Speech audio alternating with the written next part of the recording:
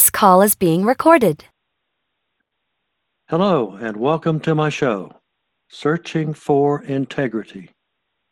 My name really is John Smith, and I'm searching for people with integrity. Why? Because our country suffers from IDD, Integrity Deficit Disorder. We have as our guest today Wayne Vander Wal, who is the author of a couple of books. One that I'm focused on today is The Gospel of Santa Claus. And the other one is, Corky the Yorkie. I like that. It's kind of got a bounce to it. Are you there, Wayne? I am here, John. Thank you for having me. Looking forward to chatting with you. Yeah. It's my privilege. I've got, first of all, as I was looking through the materials, I pulled a bit what I'll call a synopsis that I want to read to my audience. Wayne's book, The Gospel of Santa Claus, follows the incredible story of St. Nicholas, who overcomes childhood tragedy, feels called by God to take a vow of poverty, giving all he has to the poor, sick, and suffering, endures horrific persecution for his religious faith, and goes on to become one of the most beloved, generous, loving figures in human history by sharing the birth and gospel of Christ. That's quite a synopsis. There's a whole lot about that. Yeah, not too many people do, and at the time when I started researching, I didn't either, and so that's I was greatly pleased to get the revelation of who Saint Nicholas was and what an incredible life story he had, and inspiring life story, if anything, and so it was became a movie in my head that I had to get out and share with others. Is that when when was it exactly that you knew you had a book in you? Pretty much probably the following year. If you wouldn't mind if I just back up real quick and just share about when the book came to me. It was back in 2008 when I went through a divorce. So most difficult year of my life, and I had two children, 11-year-old daughter, 9-year-old son, and the holidays rolled around that year, and I determined I had two choices that year. I could be bitter or get better, and in the spirit of your show, Searching for Integrity, thankfully I chose to get better and be a better person and be the most integrous person I could be at that time. And that's when the holidays rolled around, and I was disillusioned with all the materialism of the Christmas season and wanted to make it more meaningful for my children. And that's when I started doing research about Christmas and Santa Claus. And I knew there was a connection between Santa Claus and St. Nicholas, but I didn't know the details. And so that's when I started doing research and learned about the real Santa Claus, St. Nicholas, and who he was, and what an incredible man of integrity he was himself, and very inspiring story that helped me in my journey and also helped my kids. And so, as I said, I'm visual, so it came to me as a movie, but I can't go out and just make a movie. But I knew I could put the scenes and my thoughts on paper, and so that's what I started doing. It just wouldn't go away. It just kept burning within me, and I just had to get it out of my head. And so it was shortly thereafter, that Christmas season, after sharing it verbally with my children, the story of St. Nicholas and who he was and what he did, and how he really changed how we did Christmas at Christmas and every Christmas after that. I just started putting these scenes slowly on paper, or on the laptop, I should say, over the following years. Well, I can certainly relate to that. I'm also an author, Uh-huh. and I accumulated a couple of large boxes of a lot of scrap paper that I had ideas, and Uh-huh. and it I accumulated that over a period of 30 years. It took me 30 Wow. years to write my book, Uh-huh. Yeah. and I Wow, knew if that's I didn't great. get it out, I was going to bust. Yeah. Yep, so you can relate. Yeah, that's great. I was seeing in your background, it's pretty healthy background you have, Wayne. Um, Diverse speaking and leadership experience spans 30 years of leading various ministries, Hmm. including Bible studies, college ministry, divorce care, jail ministry, inner city ministry, men's ministry, and youth group. That's quite an audience there that you've dealt with. Yeah, I'm one of those.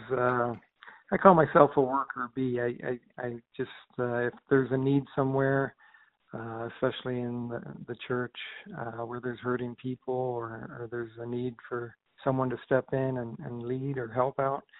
Uh, that's just my personality. I'm just if there's a need, I'm happy to step in and help out and do what I can to help. So yeah, so I have been blessed to be a part of many different ministries in different parts of the country too. So that kind of makes it fun and interesting too.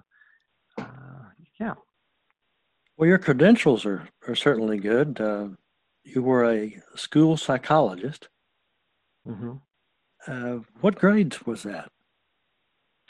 Well, when I was a school counselor, I was middle school, so sixth, seventh, eighth grade, and Mm-hmm. then I did that for 10 years, and then for 15 years I was a school psychologist, and we mostly work with the population, students with disabilities, and that ranged from age 3 to age 22.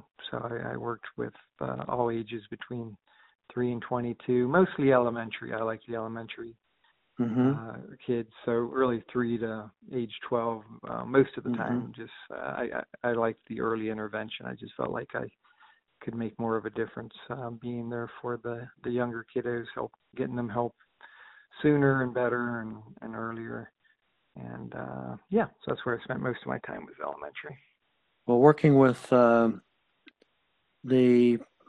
middle school students says a lot about your patience level.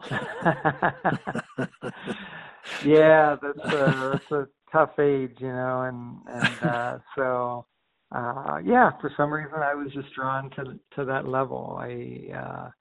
As far as for counseling, having conversations with them because they were at a pivotal spot in their maturity, and they're developing from being children to adults. We'd get them at sixth graders, age 11 or so, and then they'd be leaving age 13, 14, Mm-hmm. and real pivotal time in their life. So I don't know. I was just drawn to that population to be there during that time for them and try to make that transition from childhood to young adulthood as smooth and possible, and try to be as helpful to them as I could and guide them in the right direction, hopefully.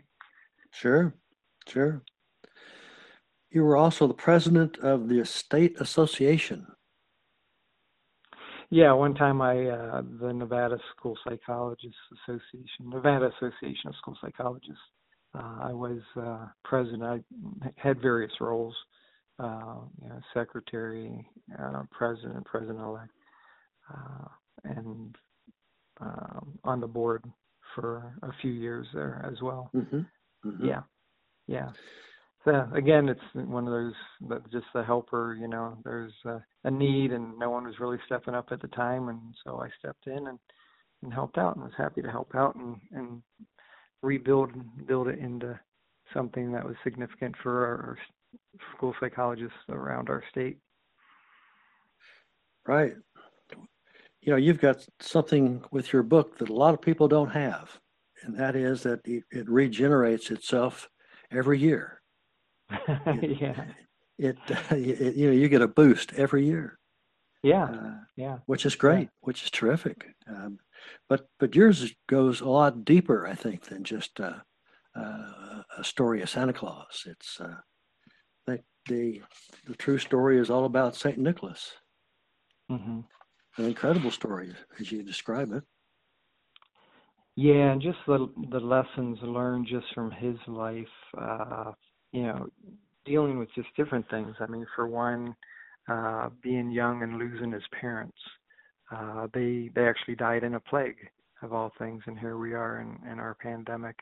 But he lost his parents when he was young in a plague, and so there's dealing with death. That's one of the themes in the book on how to deal with it and deal with it in a healthy manner. And then him maturing into young adult and making decisions, trying to figure out where he's going in life, or some matters that come up. And then he, because of his faith, he later becomes a priest and bishop in the Christian church at that time, and at that time Emperor Diocletian was the Roman emperor, and he persecuted Christians. He was one of the worst Roman emperors towards Christians in the Roman history, and Nicholas was not immune to that. He was persecuted and was actually in prison for 5 years in his lifetime, and so dealing with persecution. But yet, the beautiful thing about Nicholas is just how he responded to these difficult situations in his life and difficult people dealing with his life. He always responded with love and joy and peace and patience and kindness, and the fruits of the Holy Spirit, and practiced what he preached. And he lived in an area on the Mediterranean. At that time, it was called Lycia. Today, it's the country of Turkey. And he lived on the coast in these port cities. And the Mediterranean was the center of the world back then. And so there were people from all over the world, Africa, Middle East, Asia, Europe, all coming and going. And because of his generosity and his loving spirit and generous spirit, his reputation went out to the world, and today there's thousands of St. Nicholas churches all around the world because he's a patron saint to so many people, sailors and prisoners and children and so many different people groups and even countries. He had such an impact, and it all goes back to the theme of your show, integrity.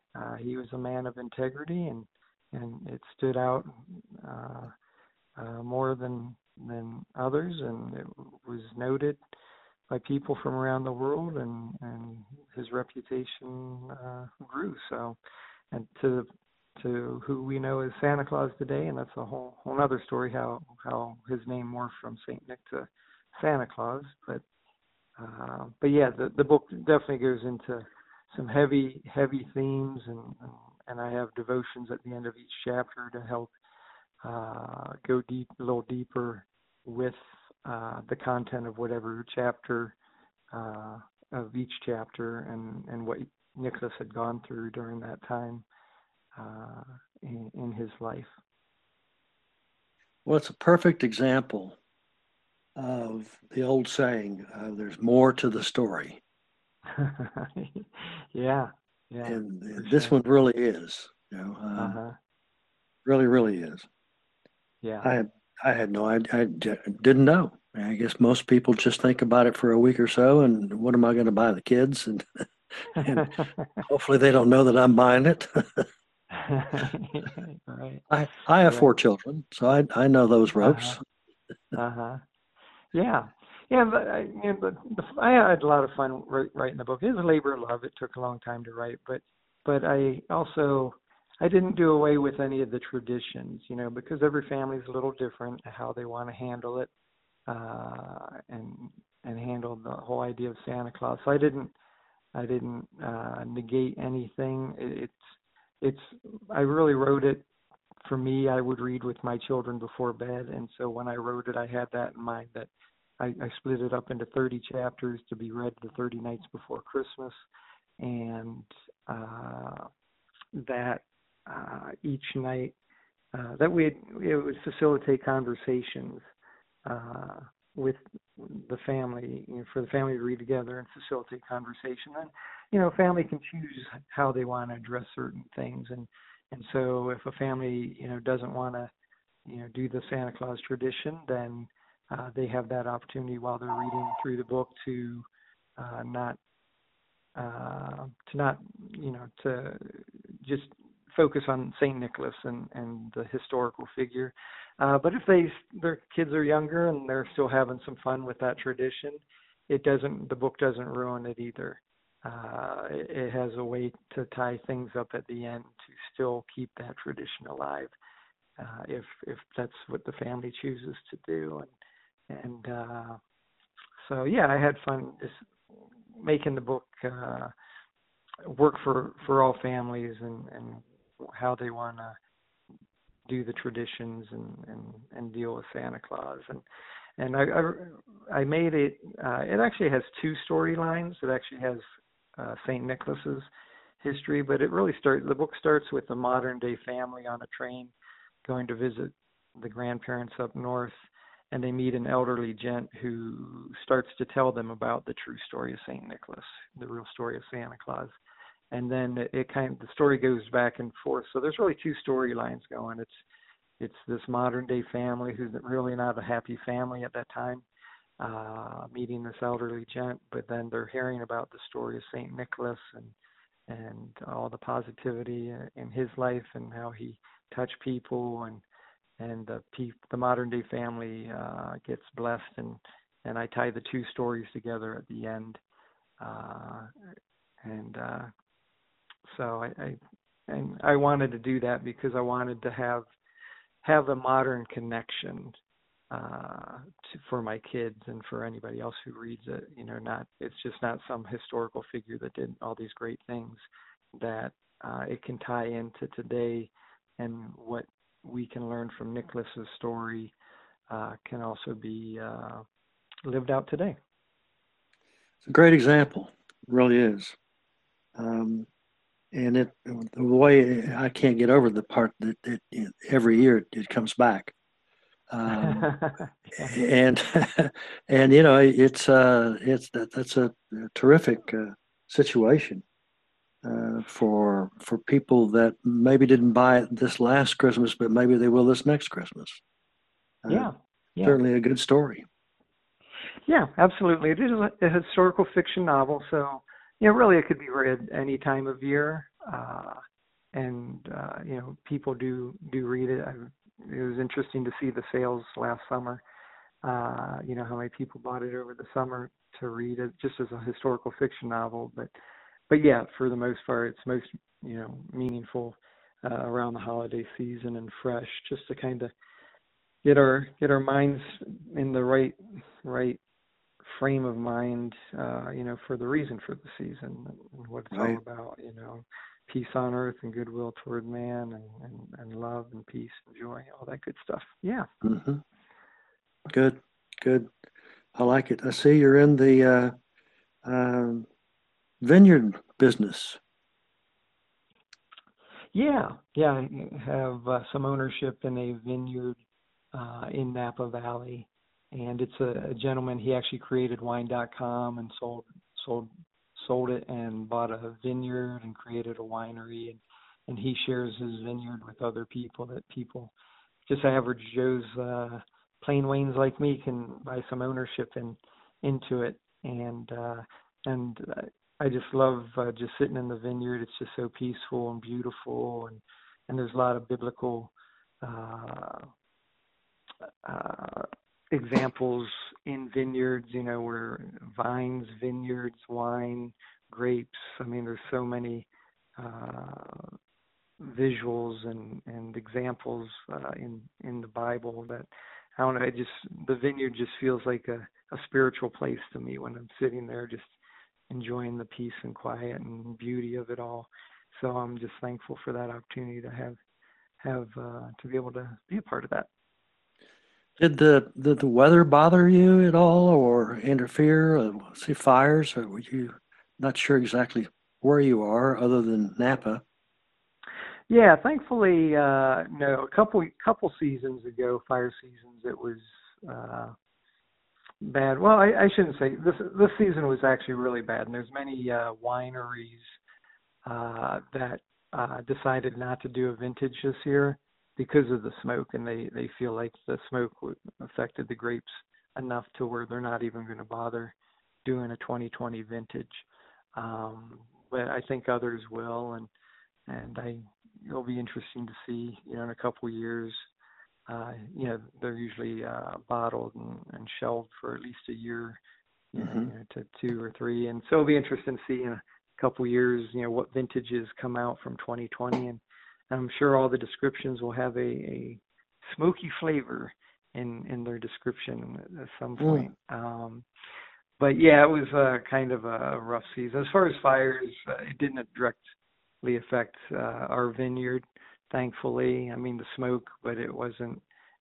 Ours is the south end of Napa, Carneros, which is the cooler region near the Bay Area. So a little less affected, thankfully and fortunately there. But no structures, nothing, no vineyards burned down this year that I can think of. Maybe 1 or 2, but a couple years ago, yeah, there were a few vineyards that were lost, wineries that were lost. That was sad. Mm-hmm. I know that Scotch drinkers like a smoky flavor. There you go. And, so you don't know what you may have missed. Yeah, exactly. Yeah, so it'll be interesting. It'll be fun to. That's a whole fun part about the wine world, and I'm sure even Scotch and whiskey and all these others. It's the season. Exactly what you said. Weather is a huge part of big effect on the climate. Has a great effect on the product that comes out, and wetter seasons, drier seasons, perfect seasons. You just never know. But that's kind of the fun of it in trying it. Doing tastings, because we all have different palates, and something one person might like the smoky, another not. But there's going to be something for everybody. If you that's the fun part of it. It's just experimenting and trying and tasting. Well, I have as my last item here, Corky the Yorkie. Yeah. How's that going? Yeah, I'm really excited. This was a children's book titled "Beware, Corky the Yorkie is a Sock Thief," and it's written for children 2 to 6. And as a school psychologist, I saw how important it is for the early intervention, early learning. How important it is for kids to be exposed to reading and academics and ABCs and 1, 2, 3s. The earlier, the better. And so I wrote this book based on a real dog, Corky the Yorkie. I inherited him. He was born in 2007. My mom had him, and then she had health issues, so she asked me to take him. So I actually had him since 2009, and he and I were little buddies for years, and just reflecting on him and my mom and the relationship they had. A little like a Dr. Seuss rhyme poem came to me with numbers and colors and patterns. And so I had that sitting around, just like you mentioned about your box of papers. I had that sitting around for about 7 years. I wrote it sitting in the airport one day and just had it sitting around. and during this pandemic, being isolated, and I created a publishing company, book publishing company. So I thought, I might as well write and get the book illustrated. And so I published it. It just came out in November. And the kids, it was perfect timing just before Christmas. A lot of people buying it for their children and grandchildren before Christmas, and the kids love it. They love the poem. And then in the back, I have a lot of academic stuff with colors and numbers and writing and high frequency words and a lot of academic stuff to get them ready. It's for pre-K and kinder students, to get them not only up to speed, but maybe even ahead as far as learning goes. And so I'm really excited about this book. It's a lot of fun, and it's fun to see the kids to get it and read it and light up. And so. Sounds like it. Wayne, tell us how to get in touch with you if readers want to buy either book or both books.